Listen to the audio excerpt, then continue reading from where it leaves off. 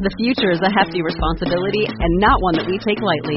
But then taking things lightly has never been what Hefty is about. That's why we've created the Hefty Renew program that turns hard-to-recycle plastics into valuable resources like park benches and building materials.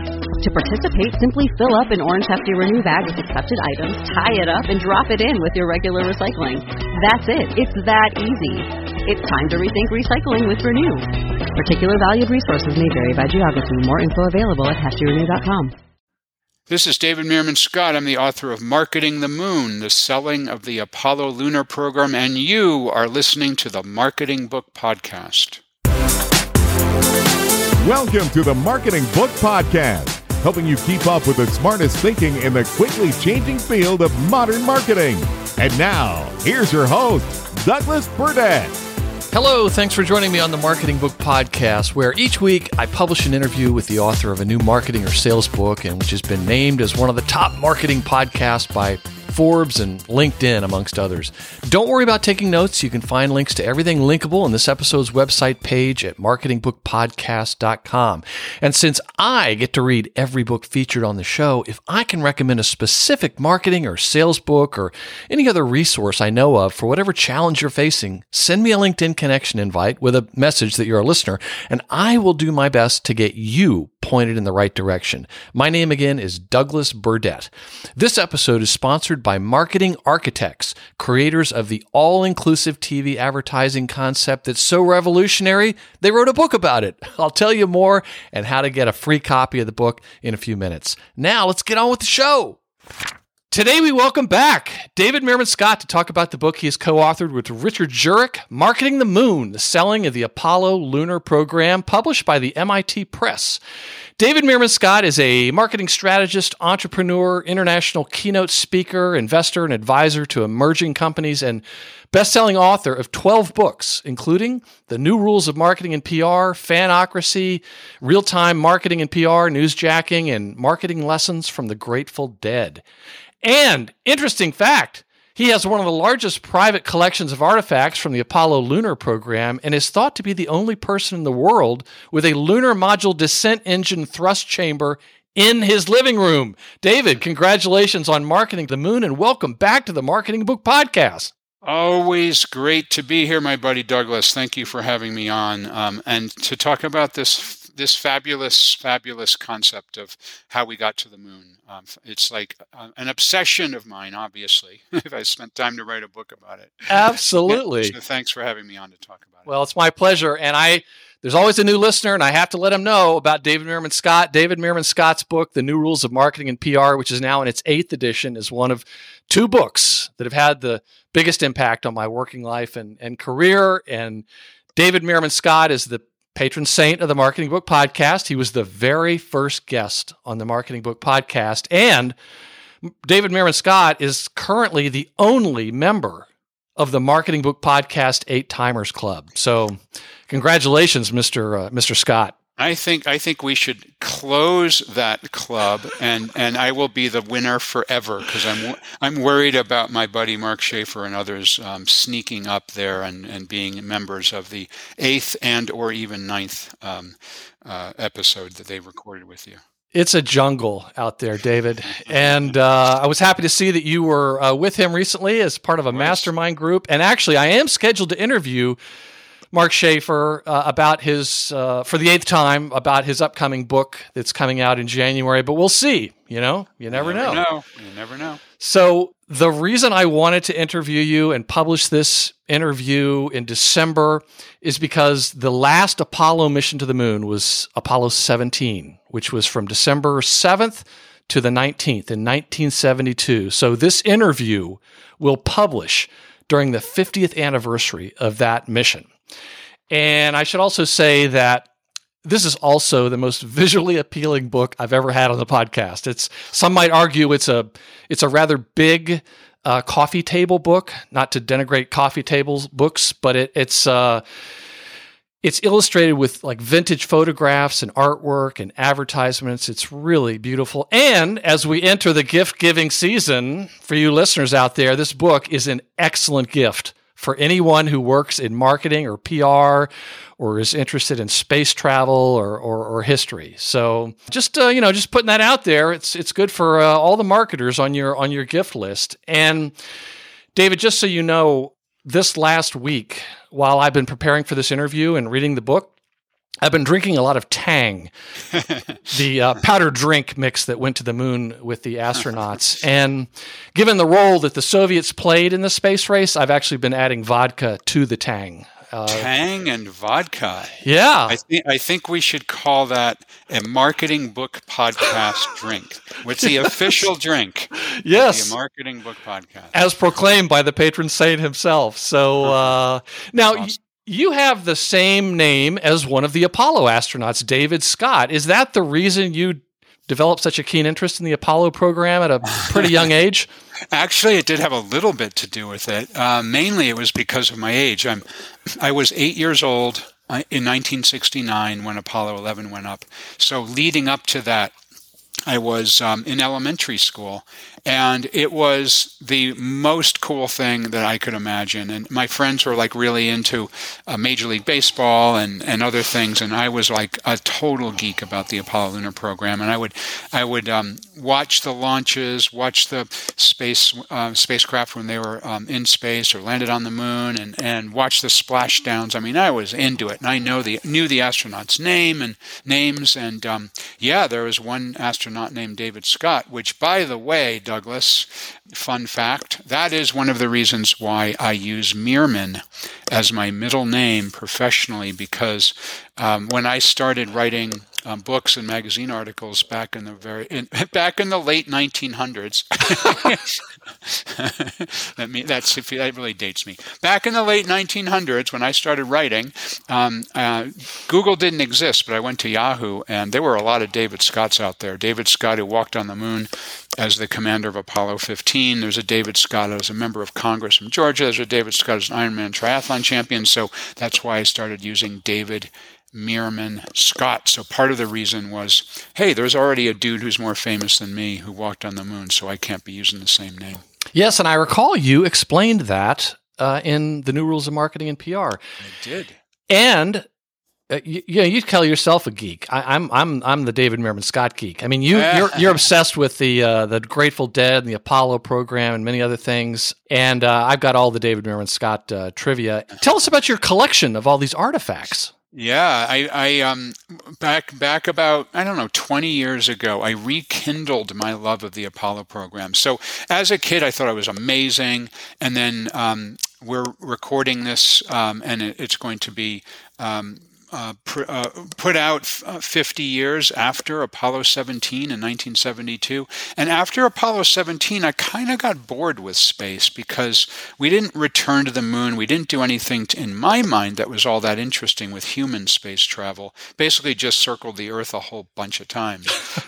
So I kind of lost interest. But then about 20 years ago, my interest was rekindled. I was in Barnes & Noble. I stumbled across some books about the Apollo program, one of them by Andy Chaikin, who's an amazing guy, and started to read them. I was like, wow, this is super cool. And then I went to an event, which was a reunion of the Apollo astronauts, and I had a chance to meet them and get to know them and spend some significant time with them. And by the way, I have since done that a lot, and I've very much enjoyed having an opportunity to spend time with these guys. And in particular, Gene Cernan, who was the commander of Apollo 17, and he wrote the foreword to Marketing the Moon, which is super amazing.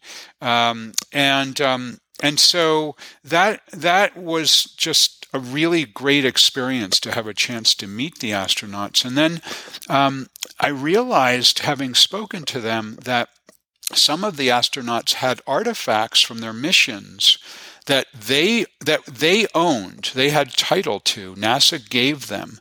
For example, the checklists that they used while they were in the spacecraft. NASA gifted the rotational control handles that were used to control the missions.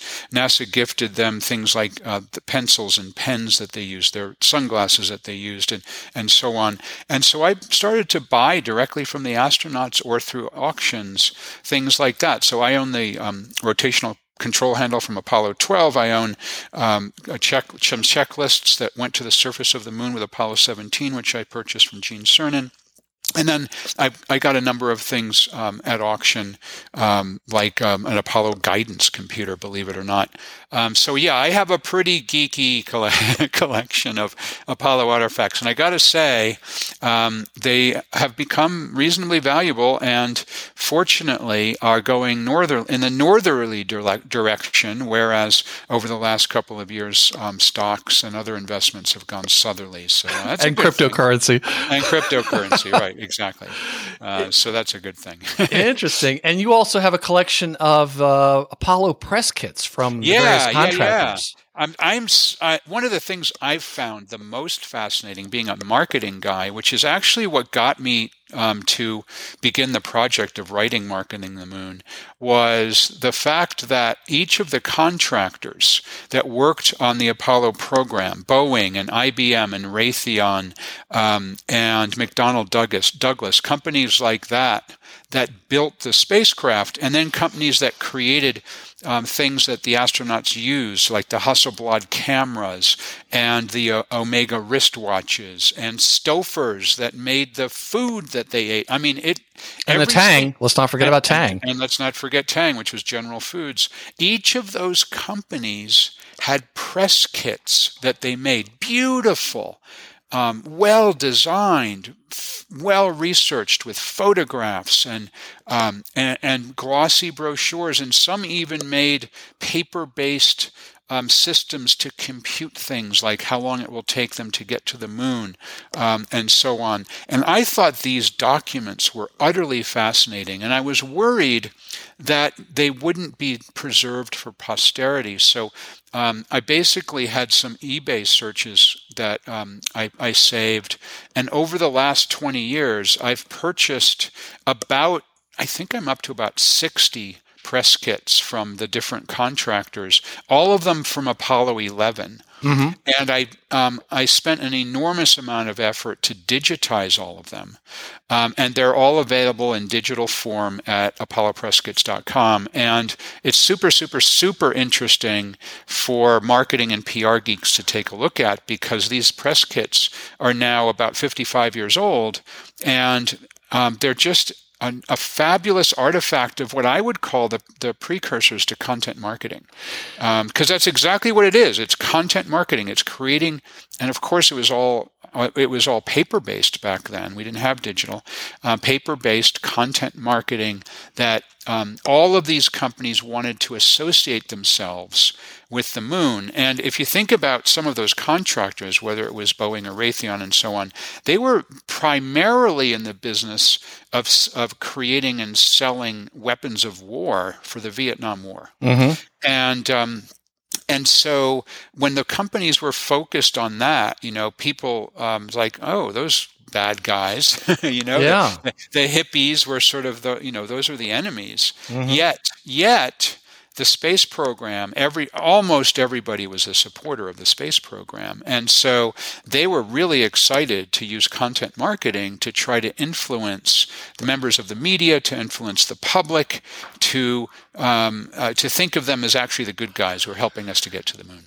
And help expand the message for NASA. I think in the book you talk about how there were more contractor PR people than there were NASA folks. Exactly right. The NASA only had several hundred PR and marketing people for the entire organization, and the entire NASA organization was enormous during the 1970s. And they only have a very small number of public relations experts because they were able to rely on the public relations people of the contractors as essentially sort of almost like outsourced PR and marketing people, so that the relationship between NASA's PR people, and there was a small number of them relatively, and a huge number of contractor press people, were the ones that worked with literally thousands of journalists from around the world that wanted to cover the Apollo program. And I think there was something like 3,000 credentialed reporters to cover the Apollo 11 lunar mission. And there's no way way that the NASA PR people independently could have been able to take care of all of those people. So the contractors were a huge part of that effort. And they were the subject matter expert for the most part. Yeah, exactly. Because if somebody wanted to know details on a particular aspect of the mission or a particular aspect of the spacecraft or a particular aspect of, how are you guys taking photographs on the moon? I mean, you're in a vacuum. It's 200 degrees below zero. How are you doing that? Well, we'll just send you over to Hasselblad and they'll tell you how the camera works. Mm-hmm. Great. Well, we should also mention that this book was the basis for a 3-part PBS documentary, right? It was. Chasing the Moon. It's called Chasing the Moon, and it came out on the 50th anniversary of Apollo 11. And I think that's such a cool thing. It's like I've written 13 books on marketing and sales, and to have one of them be turned into a 3-part film.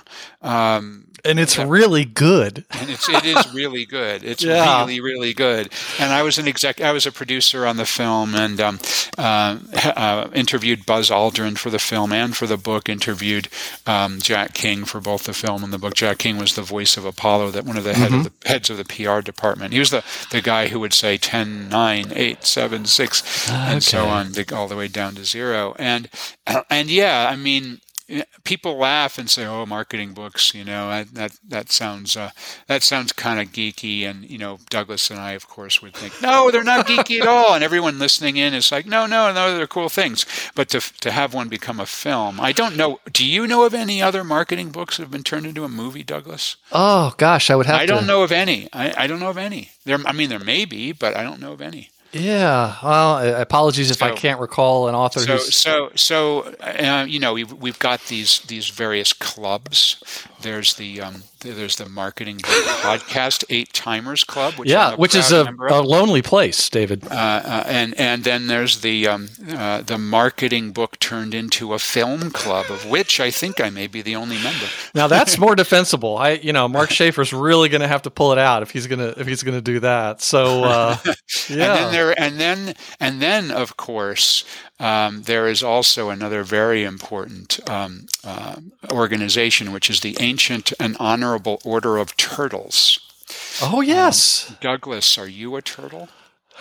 You bet your ass I am. Oh, he is. Congratulations, my friend. I'm so glad that you answered that correctly. And I only know that because I read about it in this book. I had never heard of it. Maybe you should explain what it is. So the Ancient and Honorable Order of Turtles, people believe started in World War II, but then it was a huge part of the Apollo program. And basically the way it works is that if you go up to somebody and you say, "Are you a turtle?" The only correct answer is exactly what Douglas said, which is you bet your sweet ass I am. And the reason they did that is because you tried to find people who you could ask that question to when they were in a compromised situation where they couldn't answer correctly. Are you a turtle? ? You bet your sweet ass I am is the answer. So I remember once Wally Shiraz, the only astronaut who traveled in the Mercury, Gemini, and Apollo programs. He was in Apollo 7.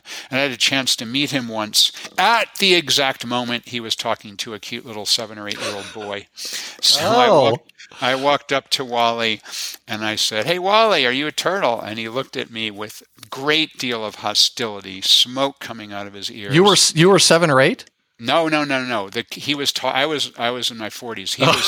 He was talking to a boy who was 7. Oh, I was going to say, man, you were one precocious kid. No. So because that's exactly the kind of situation you try to find is, are you a turtle? You bet your sweet ass. He can't say that. Now, if you say it like Douglas did, you're cool. But if you don't say it, you owe a round of drinks. the next time you're at the bar with whoever the person and the entire bar, you have to serve the entire bar. So it's a good thing you answered correctly, Douglas. So Wally looked at me with hostility, gazed, and this is at a hotel actually, an event at a hotel. He looked over at the bar and said, "Crap, I got to pay for the bar." So what he did was really clever. He took out a piece of paper and wrote the initials YBYSAIA. You bet your sweet ass I am. And so I let him off the hook. But there's a cool story where during one of the space missions, the Deke Slayton, actually Wally Schirra, the same guy I was just talking about, called up to Deke Slayton, who was traveling in a Mercury spacecraft, and said, "Hey, Deke, are you a turtle?" on the line that everyone could hear, the open line, the members of the media. There's no way he could say, "You bet your sweet ass I am." So he said, "I will answer to you in the private line." The spacecraft had private lines that only were recorded and only could be listened to when the spacecraft returned, and that's what he did. And then to get back at him, Deke Slayton then said to Wally Schirra, "Are you a turtle?" during the Apollo 7 mission. But there's also a cue card that the members of Apollo 7 made, and it said, "Paul Haney, are you a turtle?" ? And they put it onto national TV. And he was one of the spokesmen for NASA. On television. He was the head of PR for NASA at the time. And it said, "Paul Haney, are you a turtle?" ? And Paul refused to answer because he was on the line that everyone could hear. He refused to answer. So we ended up having to buy drinks for everyone in the bar. But I actually own that cue card. It's part of my collection. Oh, yeah, excellent. So, and that cue card was used the very first time there was live television from an Apollo mission. So I think that's super cool. Yes. That was a big fat rat hole we just went down. I apologize, the turtle rat hole. TV advertising is a powerful channel for business growth, and it's a counterintuitive solution for businesses frustrated by the rising costs of digital marketing. But the traditional process for launching TV campaigns is expensive, time-consuming, and complex. That's why marketing architects flipped the traditional process on its head. With all-inclusive TV advertising, they invest their own money to produce, analyze, and optimize your TV campaign. All you pay for is media, setting you up for rapid growth at a significant cost advantage. This approach to TV is so revolutionary, they wrote a book about it. It's called All-Inclusive TV, How Booming Brands Are Reimagining TV Advertising. It explores how a variety of brands are using TV to transform their businesses and how you can do the same. For a free copy of the book, visit this episode's website page at marketingbookpodcast.com or visit marketingarchitects.com/book and tell them you heard about it on the Marketing Book Podcast. Well, let me ask one last question about your collection. Do you have any moon rocks? I do have a moon rock, but here's the interesting thing about moon rocks is you are not, nobody is allowed to own moon rocks that came back from the Apollo missions. Those are U.S. government property and not able to be owned by anybody. I have a very small, it's a very tiny, less than 1 gram moon rock, about the size of a pea moon rock that was a meteorite. And it was a meteorite that landed in a desert in Morocco. And it's a place that they tend to find lunar meteorites because they're a different color than the sand. And there's people who then, search for them because they're fairly obvious when you see one. And then they get tested in a lab to know that they actually ejected from the moon millions and millions of years ago from a large meteorite that made the lunar material spread out away from lunar gravity and then get captured into Earth gravity, and then it ends up coming to Earth as a meteorite many millions of years later. So I do own that, and I also own several different things that were used on the surface of the moon that have lunar dust on them. So Gene Cernan, the last man to walk on the moon, who wrote the foreword to Marketing the Moon, I purchased from him a checklist that was used in the lunar module on Apollo 17, and they used this checklist after their various moonwalks, so-called extravehicular activity, if you want to use the proper term. EVA, EVA. And when they came back in from the EVA, they were filthy with lunar dust, and there's lunar dust all over the checklist. So the only ways that you can own lunar material is if it's part of something else and just got dirty or dusty, or if it's a lunar meteorite. So yes, I do own a lunar rock. Well, interesting. Now, I don't collect, artifacts from Apollo, but I focus on what's important, and I have a collection of rocks from the Apollo missions, and you don't. Okay, and I'm not going to tell you how I got them, but listen. To celebrate your entry to the Marketing Book Podcast 8-Timers Club, I'm going to send you a couple. Nice. Yeah. I'm excited. No need to thank me. Yeah. So I want to quote from a couple places in the book, and I want to start actually towards the very end. Please. Where it's on page 114, and you write, "Countless popular and scholarly histories have charted the massive social and cultural changes that the United States witnessed during the Apollo era. With the Vietnam War casting its large shadow on the late 1960s, there arose new awareness of social inequalities, racial, gender, and financial, and human values. Beliefs that largely went unquestioned at the beginning of the decade often gave rise to polarizing arguments 10 years later that could range from the proper role of the United States in foreign affairs to humanity's relationship with the global environment." And you were talking about, you were 8 when Apollo 11 went up, and I was 9. I'm a year older than you are, and I have vivid recollections of the Apollo 11 moon landing in 1969. And as do I. Yeah, we were. It's one of those things you never forget. We were living in the Washington D.C. area, and I remember that one of my older brothers had just graduated from high school, and a few weeks later, he went to the Woodstock Music Festival just before he started college. Well, come on, all you big strong men. Uncle Sam needs your help again. Got himself in a terrible jam way down yonder in Vietnam. Put down your books and pick up a gun. We're gonna have a whole lot of fun. And it's 1, 2, 3. What are we fighting for? Don't ask me, I don't give a damn. The next stop is Vietnam. With special thanks to Country Joe and the Fish. Yeah. And at the same time, that same summer, exactly then, our father was on his second combat tour in Vietnam, where he was a general with the 101st Airborne. No way. Yeah. Oh my God. Now come on, generals, let's move fast. Your big chance is here at last. Now you can go out and get those reds, because the only good commie is one that's dead. You know that peace can only be one when the blown wall kingdom comes.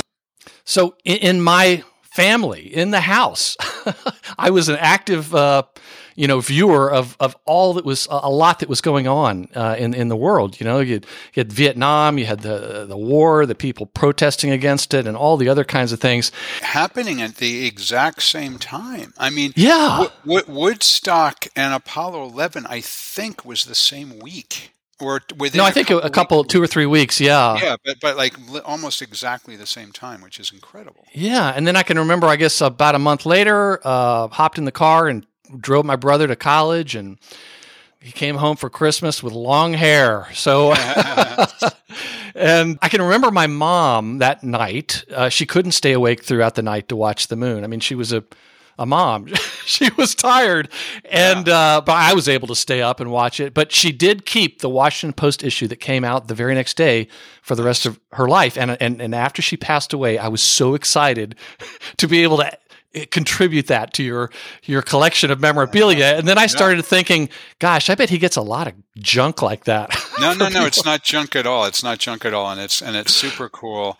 And I have it. It's great. I mean, I love that stuff. And my brother, just an aside, my brother just moved from Connecticut to Florida, and he was cleaning out some boxes, and he found Time, the issue of Time magazine that came out immediately after Apollo 11 with them on the cover, and the address label was still on it to my it was in my father's name to our childhood home, and 74 Midland Street, Huntington, New York. Like, wow, that's super cool. So I love that stuff. Yeah, and he didn't make you buy it from him? Nope, send it to me, just like you, Douglas. Really there you go.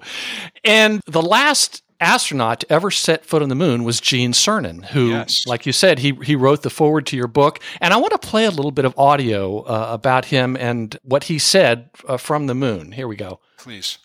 Everyone remembers Neil Armstrong's first steps on the moon and the words he spoke.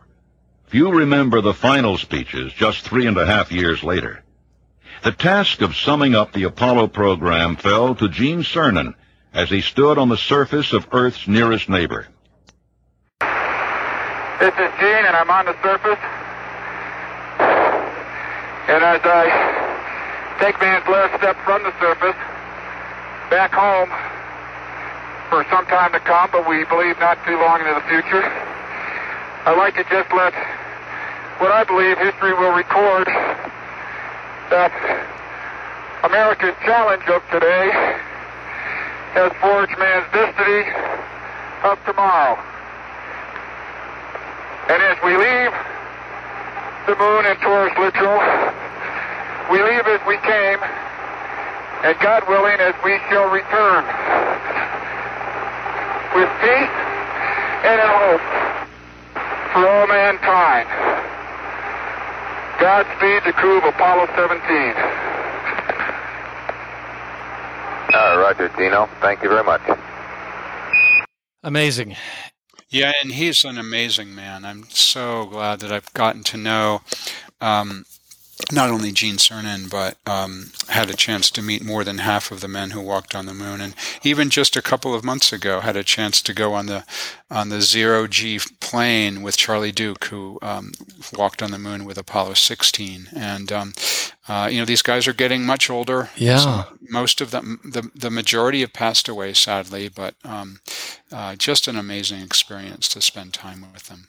And I'd like to quote from the foreword a little bit from what he wrote, Gene Cernan. Yeah, he writes that the astronauts became the leading edge of one of the biggest marketing efforts in history. And then he went on to write, if your desire is to bring others into your camp, they must know that you yourself believe in what they are hearing. Your sincerity and passion must be evident. You must share your ideas with them, not talk at them. If you want to achieve your ultimate goal, to me, that is marketing, and it was a key part of the U.S. space program that garnered the support of the American people. Unfortunately, as a casualty of this vast success, the support began to fade. What you're about to read, Marketing the Moon, is a story of the challenges and ultimate success of marketing one of the greatest achievements in American and world history. And let me just quote a little bit from the introduction to give folks a better sense of what is in the book. You write, Apollo is the largest and we believe the most important marketing and public relations case study in history. It's a story that needed to be told, but to date had not. The concepts of marketing and public relations are often used interchangeably, even by those who are involved in the field. There are many definitions of both terms, but simply, marketing is a multidisciplinary process by which a company or institution actively promotes, sells, or distributes a product, idea, or service to potential customers. Public relations, on the other hand, is a process, an aspect of marketing, in fact, by which a company or an institution tries to encourage broad public understanding and acceptance of an idea, product, or service among its various potential audiences. In the Apollo program, the marketing was most often handled by the contractors and subcontractors, as they had reason not only to get out the story of their involvement in the program, but also to sell their capabilities on both the national and international stages. The PR responsibilities, while also important to the contractors, remain primarily with the NASA Public Affairs Office, as it was incumbent on them to sustain public and congressional interest in the program. Viewed together, the marketing and PR of Apollo represent a singular and eminently instructive case study for modern-day practitioners. And one other part from the next page. Our goal for Marketing the Moon has been to examine the inner workings and public perceptions of the Apollo lunar program through the lens of practicing PR and marketing professionals. We do not attempt an encyclopedic presentation, but rather an analysis of what was done and what worked and what did not. We have been driven to the Apollo program not only because of its inherent historical significance, but by the highly unusual nature of how it unfolded through the unprecedented cooperation and teamwork of government, industry, media, and over 400,000 people working together toward the achievement of a common goal. We were drawn to the compelling and sometimes unexpected and even counterintuitive stories we heard from people who worked behind the scenes in this often overlooked aspect of the program. We also wrote Marketing the Moon because the critical public relations and marketing of the programs have often been mischaracterized. So, David, what are the mischaracterizations that you have experienced?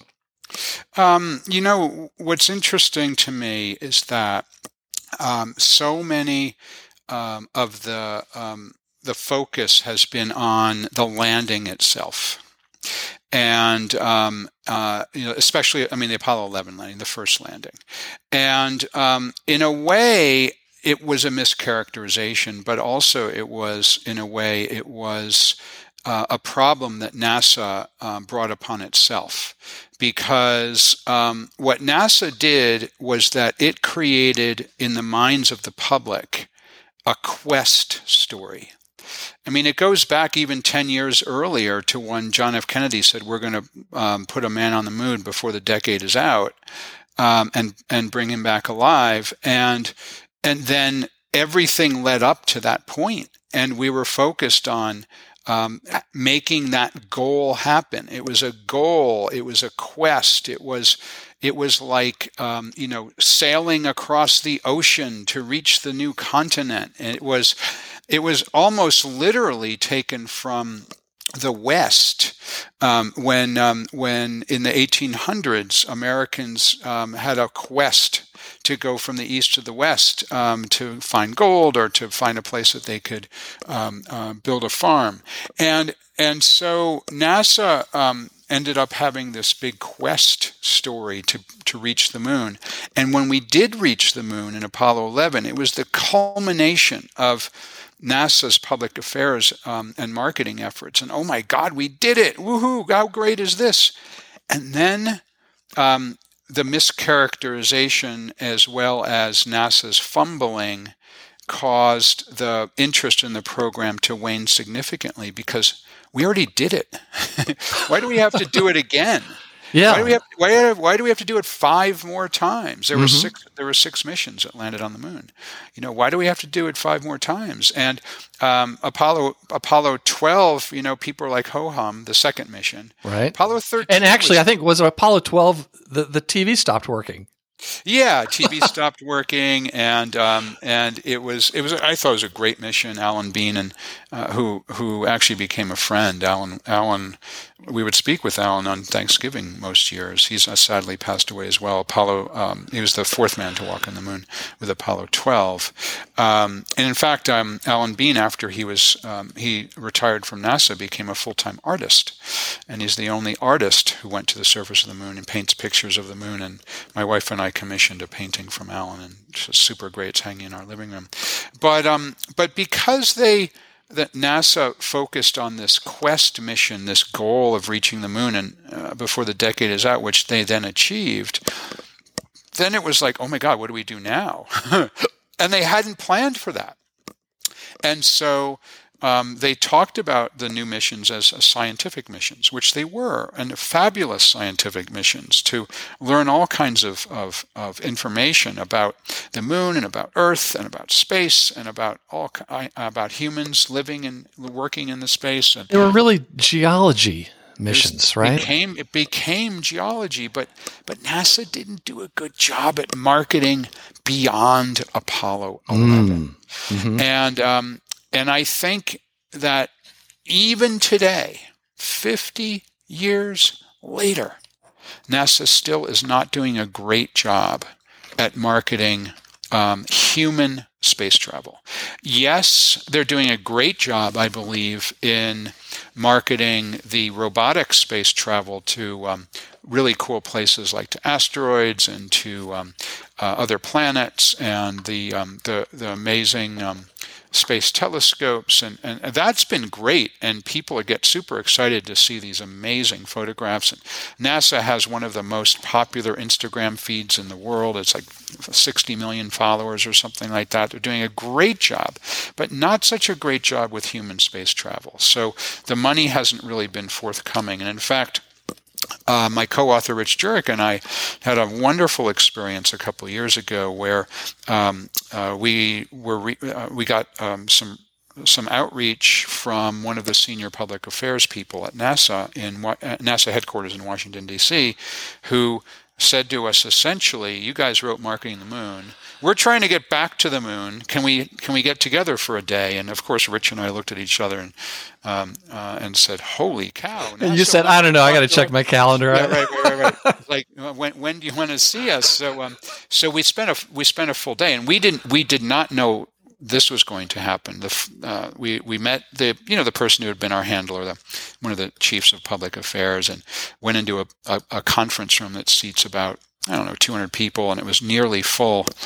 And then in walked Jim Bridenstine. He's the administrator of NASA, #1 guy, political appointee. He ran NASA, and he spent the entire day with us. And wow.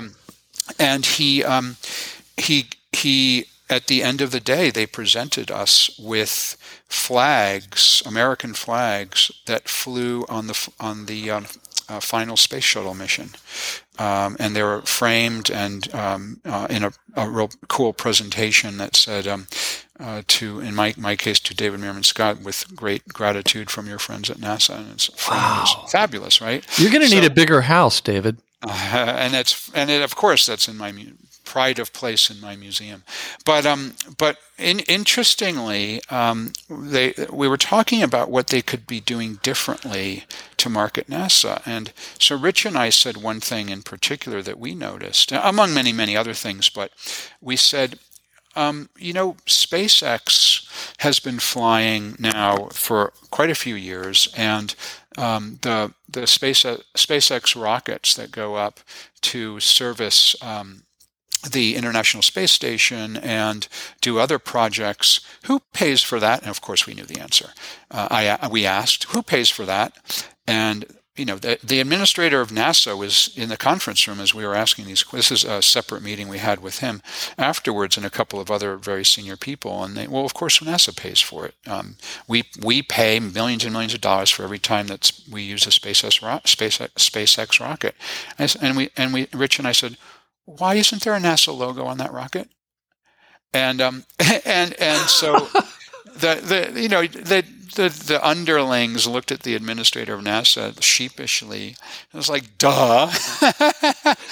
And so guess what? The next one that went up there was a massive, it was like the size of a car, NASA logo on the SpaceX rocket. So interesting. That was kind of cool. So I think that after Apollo 11 landed, NASA kind of lost their way a little bit with public affairs at how and why we should be spending all of this money. Because let's face it, any amount of money we spend with NASA is money that's not being spent on something else, on roads and bridges, or on feeding the poor, or healthcare, or whatever it might be that the government could be spending money on. And so all of those agencies have to, fight tooth and nail to get funding. And we argue in Marketing the Moon that they did a fabulous job in the 1960s, because something like 2% of the national budget and 4% of government workers, all worked on the Apollo lunar program. And so they did a great job at articulating it in the 60s, and not such a great job past that. And I think it's also a testament to the clarity of that goal that JFK put down. I think that's right. I think that's absolutely right. And we haven't really had anything since then. Yeah. And again, I mean, even you lost interest in the space shuttle. The space shuttle. I call it the space dump truck. It's just this big old thing that circled the moon a whole bunch. Circled the Earth a whole bunch of times. It wasn't very interesting to me. Yeah. I think it's cool that we might go back to the moon, and potentially someday go to Mars, although I don't think I'll see it in my lifetime. But I think that's super cool. But yeah, I think we need to do a better job at articulating why it's important. Interesting. Well, let's move on. Explain what brand journalism is. And because I always think of you, that's how I first learned about it and all the writing you've done about it. What is that, and how did NASA use it? So brand journalism is the idea that any kind of brand, whether it's a company or a nonprofit or government agency or educational institution or whatever it might be, can create content just like a journalist and put that content out as a way to market their company, their products, their services. And I've been talking about that for 20 years now. And so the idea of brand journalism is something that NASA was a huge believer in. And the materials that NASA themselves, as well as the contractors, created, which they gave to members of the public. You could write to NASA and say, please send me some cool stuff about Apollo, and they would. That they would then also, they had films that they gave to schools that schools could show. Remember it's a movie day, and those 16 millimeter movie projectors. NASA gave schools these movies. NASA had glossy photographs that they would send to people. NASA then, of course, had many relationships with members of the media where that brand journalism was delivered. So basically, a way that they can get the word out in an interesting way to members of the public. Let me quote from page 32, because this, I think, reinforces what they did and what you're talking about.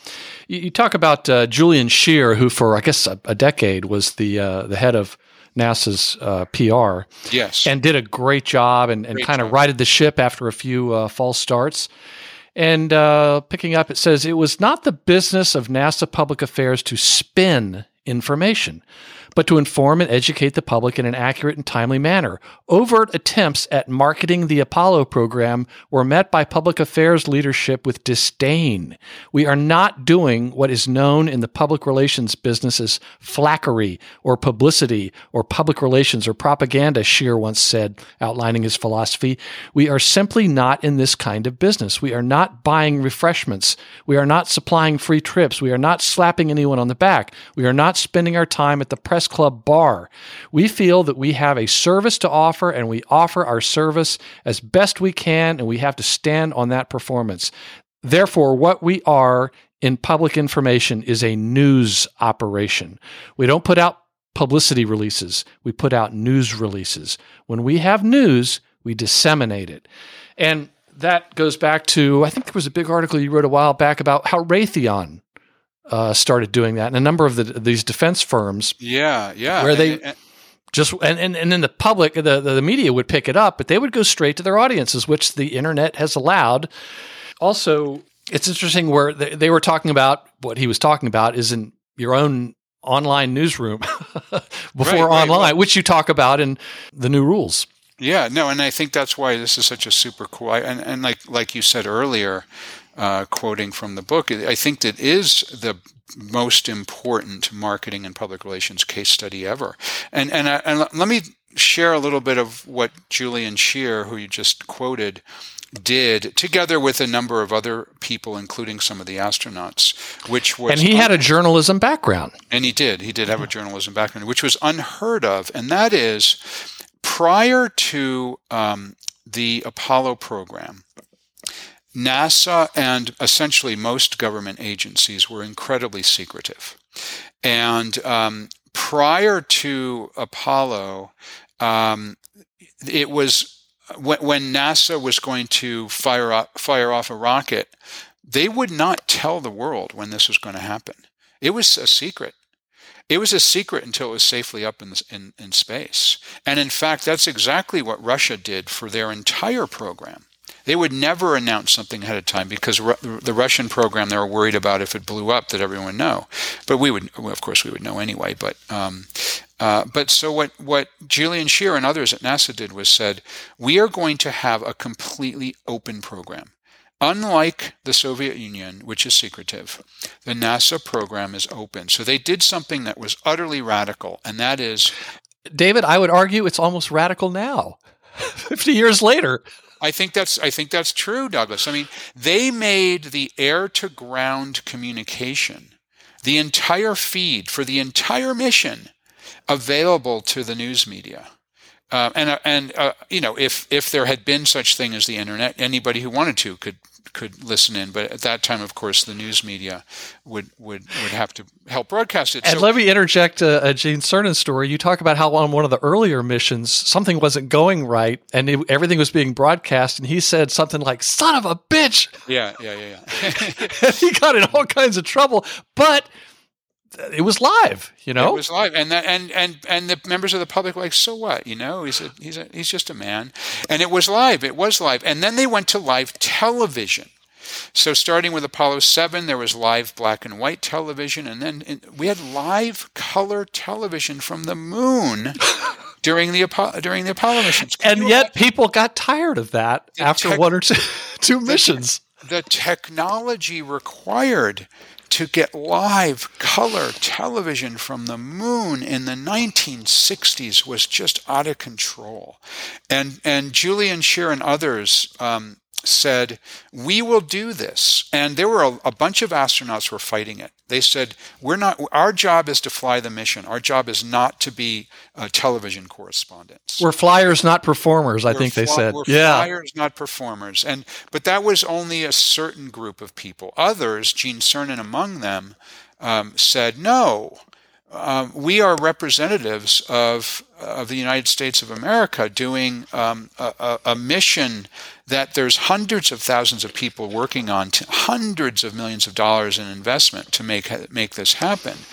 The American public are footing the bill. The world is watching. We need to make this an open program.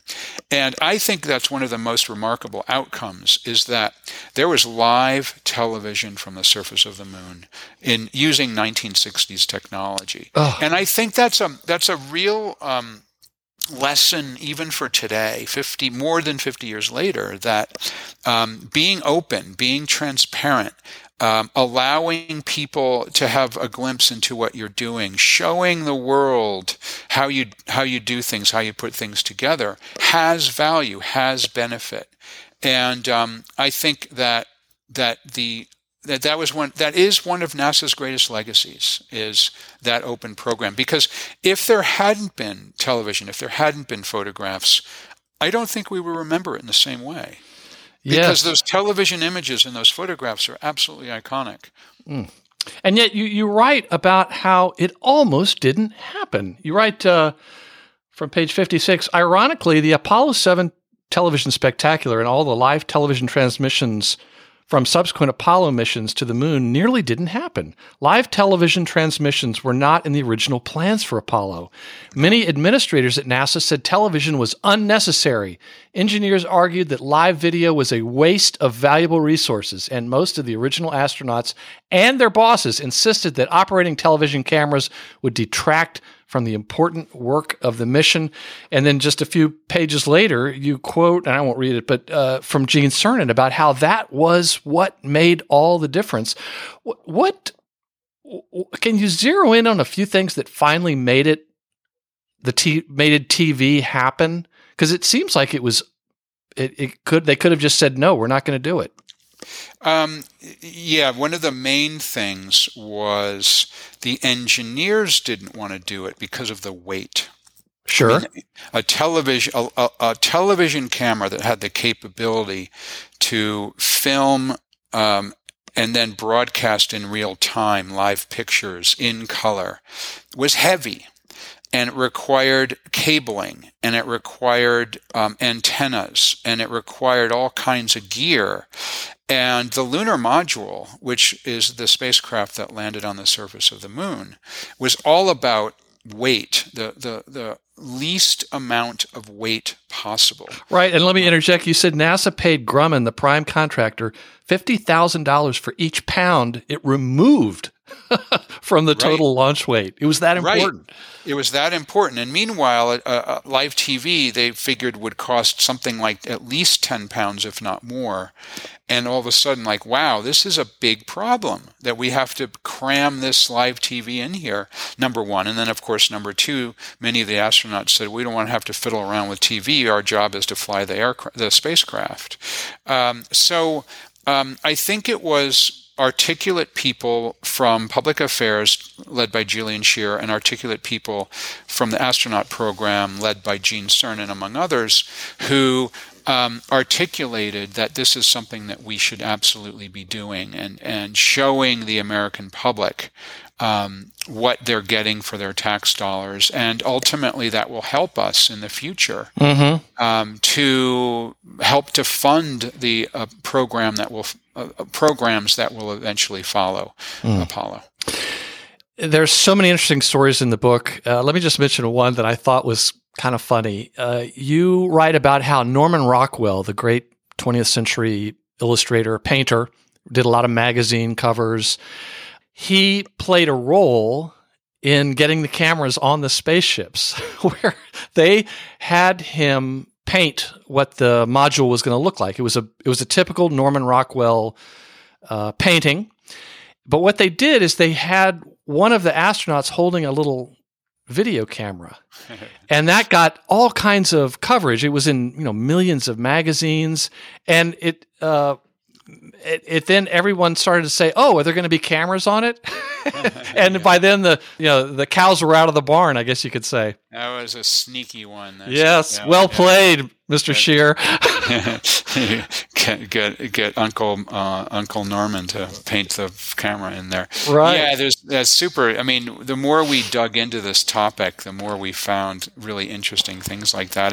And fortunately, we wrote the book when we did because sadly, many of the people we interviewed we interviewed, I think, 6 or 8 astronauts and several members of the NASA PR team from the time, including Jack King, who was the voice of Apollo on the broadcast networks. And we interviewed reporters and editors from some of the publications who covered the Apollo lunar program. We interviewed some of the contractor marketing and PR people. And sadly, about half the people we interviewed are no longer with us because they're all in their 80s and 90s now, and so we're really lucky that we were able to do the book when we did. Yeah, and you mentioned you have some audio from Jack King. We can include that at the end of the show. Yep. So last thing I want to ask you about is after that first moon landing, I can remember living in D.C., going down to the Smithsonian in Washington to see one of the space rocks. And can you talk about the Apollo Roadshow that followed Apollo 11? I had no idea about that, but that went to all 50 states, and it just seemed like really good retail marketing. Yeah, they did a couple things. There was, number one, the astronauts did a world tour. And I think with Apollo 11, it was at least a month. I think it might have even been 2 months, where they went to many different countries, and they were treated like heroes everywhere they went.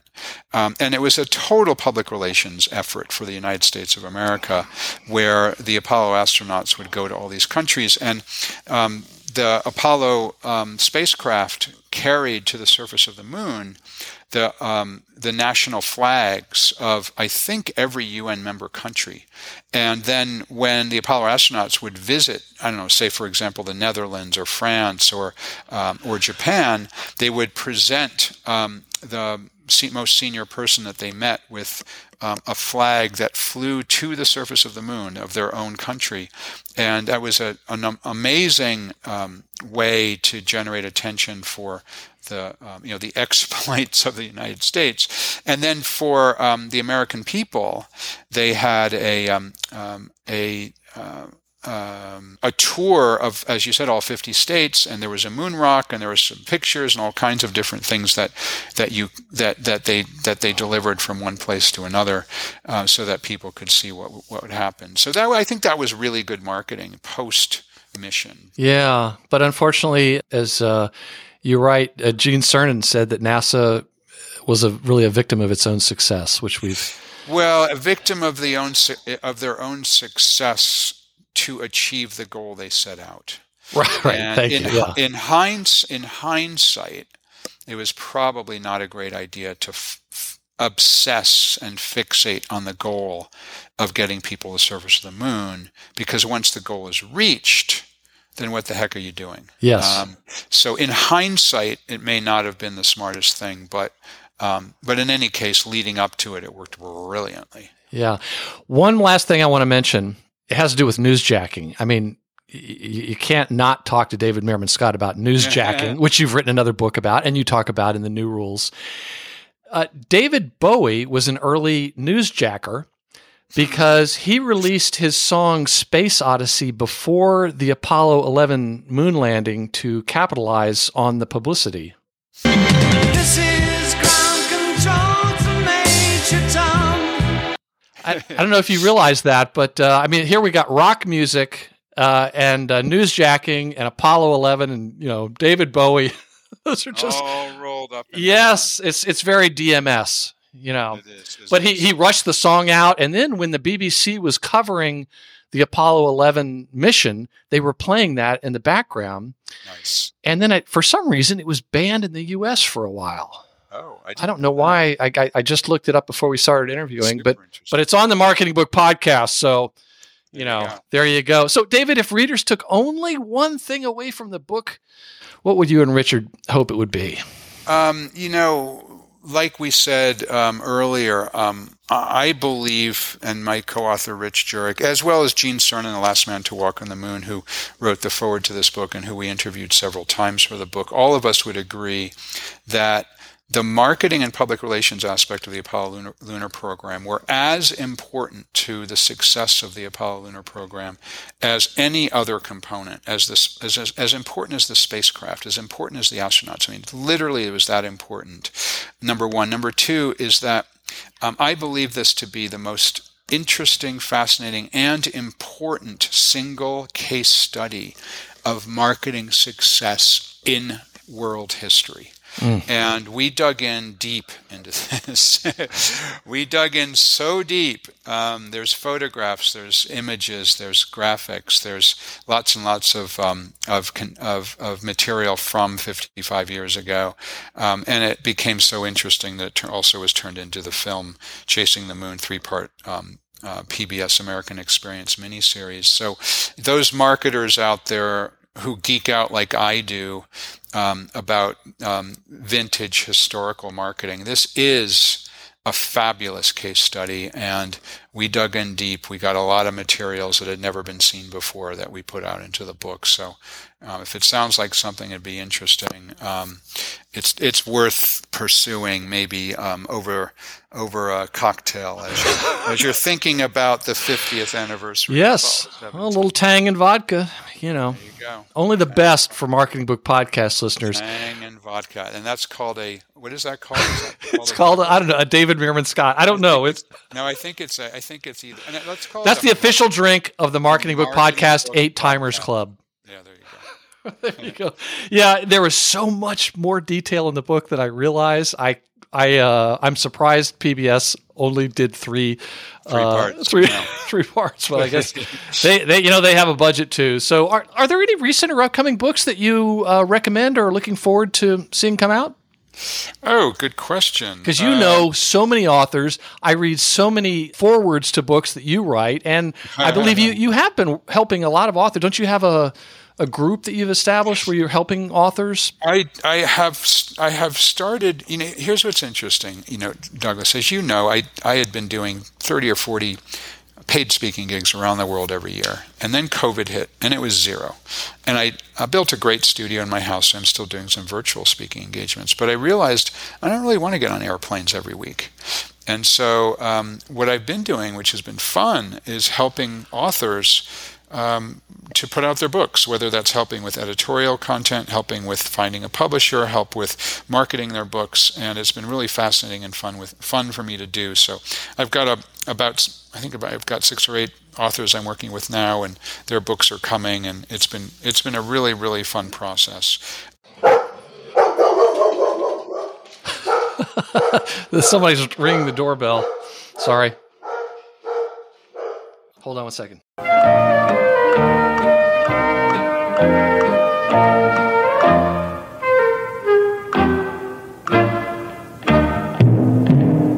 Okay. Sorry, that was FedEx. They rang the doorbell. It was just another shipment of moon rocks that I ordered. Let me just mention one book that's super important to me, Douglas, and I actually helped to write it, but it's called The Carbon Almanac, and Seth Godin is the ringleader that brought a bunch of us, hundreds of people, together to research, write, illustrate, market this book about the planet, about carbon, about global warming, about climate change. And it snuck up on me as how important it's been to my life to have been working on that and to be learning about all things carbon, and appreciate you having both of us on, and it was an honor for me to be on together with you and Seth Godin on the same call. But you had already been walking that walk for a long time. You were doing it before it was cool. Yeah, I was. I've been, I invested quite a bit of money into helping to preserve, as on a nonprofit basis, the Mamoni Valley Preserve in Panama. We've got 12,000 acres that we've preserved forever in a very important ecological hotspot. So yeah, it's been very important to me. But yeah, from a book perspective, the Carbon Almanac. I mean, what a great publication that is. And we all did it as a nonprofit. None of us made any money. Seth himself makes no money from the book. It's every penny we get back from sales and our $250,000 advance, all of that plowed back into buying copies of the book for schools and politicians and nonprofits and so on. Well, what's happened since we did the interview in terms of any updates on how the project is going? Book's doing great. We're out in a bunch of different languages now, and it's going really, really well. There's a whole team of people out there who are getting the word out, using the book as a tool to educate, using a book as the way to open doors, using the book as the way to influence people who need to be influenced. Every member of the U.S. Congress has a copy. All the governors have a copy. It's really been a great, great, great tool to get ourselves out there. Using information in a transparent way. Who would have thought? Brand journalism. Yeah, there you go. So, and I remember when I interviewed you all and I learned about, aside from the topic, how it was done was worthy of a documentary. Well, I could not believe what Seth Godin did and how quickly. Crazy amazing, yeah. We wrote that book in less than 6 months. All volunteer, every single person. And he didn't know most of the people to begin with. He didn't know. He whispered in a few of our ears, including mine, and I was one of the first 10 people. But everyone else just word of mouth or through Seth's blog or whatever, just signed up and spent. Some people spent hundreds of hours, volunteered hundreds of hours to work on this project. Amazing. Yeah. Yeah. Well, at marketingbookpodcast.com, we're going to include links to everything linkable, including all the books you've mentioned, like the Carbon Almanac. I'll include a link to that interview as well. All the different sites, David Meerman Scott, and the website about the press releases, and one about the artifacts. I'll include a link to David's LinkedIn profile and Twitter account. And dear listener, please do me a big favor, reach out in some way to David. He's very responsive, and congratulate him on this book, but also on becoming the one and only member of the Marketing Book Podcast 8 Timers Club. And you can be like my wife and family, who really appreciate David Meerman Scott, even though they've never met him, because they're so happy that someone will talk to me. So do that, and then have a Tang and Tang and vodka. Tang and vodka. Yes. And I think if you were to use Russian vodka, that then you're kind of making the space race work as well, because of course the Americans who invented Tang were competing against the Russians who invented vodka, and then you mix them together and you're just all over it. And that's because I'm a uniter, not a divider, David. And I'm going to bring the world together with alcoholic beverages. So, but guests on the show have told me how much they enjoy hearing from Marketing Book Podcast listeners. And of course, not just because the Marketing Book Podcast listeners, like David Meerman Scott, a one-time model, are so ridiculously good looking. And if you're listening on your smartphone and you've subscribed to the Marketing Book Podcast on your favorite podcast app like Spotify or Apple Podcasts, all these links can be found by going to this episode right now and clicking on this episode's website link. The book is Marketing the Moon, the selling of the Apollo lunar program, and the authors are David Meerman Scott and Richard Jurek. David, thank you very much for returning to the Marketing Book Podcast. I appreciate it, Douglas. I really appreciate you having me on. And that closes the book on another episode of the Marketing Book Podcast. I hope you enjoyed it and found it helpful. Special thanks to this episode's sponsor, Marketing Architects, creators of the all-inclusive TV advertising concept that's so revolutionary, they wrote a book about it. For a free copy of the book, All-Inclusive TV, How Booming Brands Are Reimagining TV Advertising, visit this episode's website page at marketingbookpodcast.com or visit marketingarchitects.com/book and tell them you heard about it on the Marketing Book Podcast. And if you're one of the legions of listeners who have left an iTunes review, please let me return your kind favor by mailing you some Marketing Book Podcast stuff. Just send me your mailing address anywhere in the world, and I'll drop it in the mail. And remember the words of the late, great Jim Rohn, who said, "Formal education will make you a living. Self-education will make you a fortune."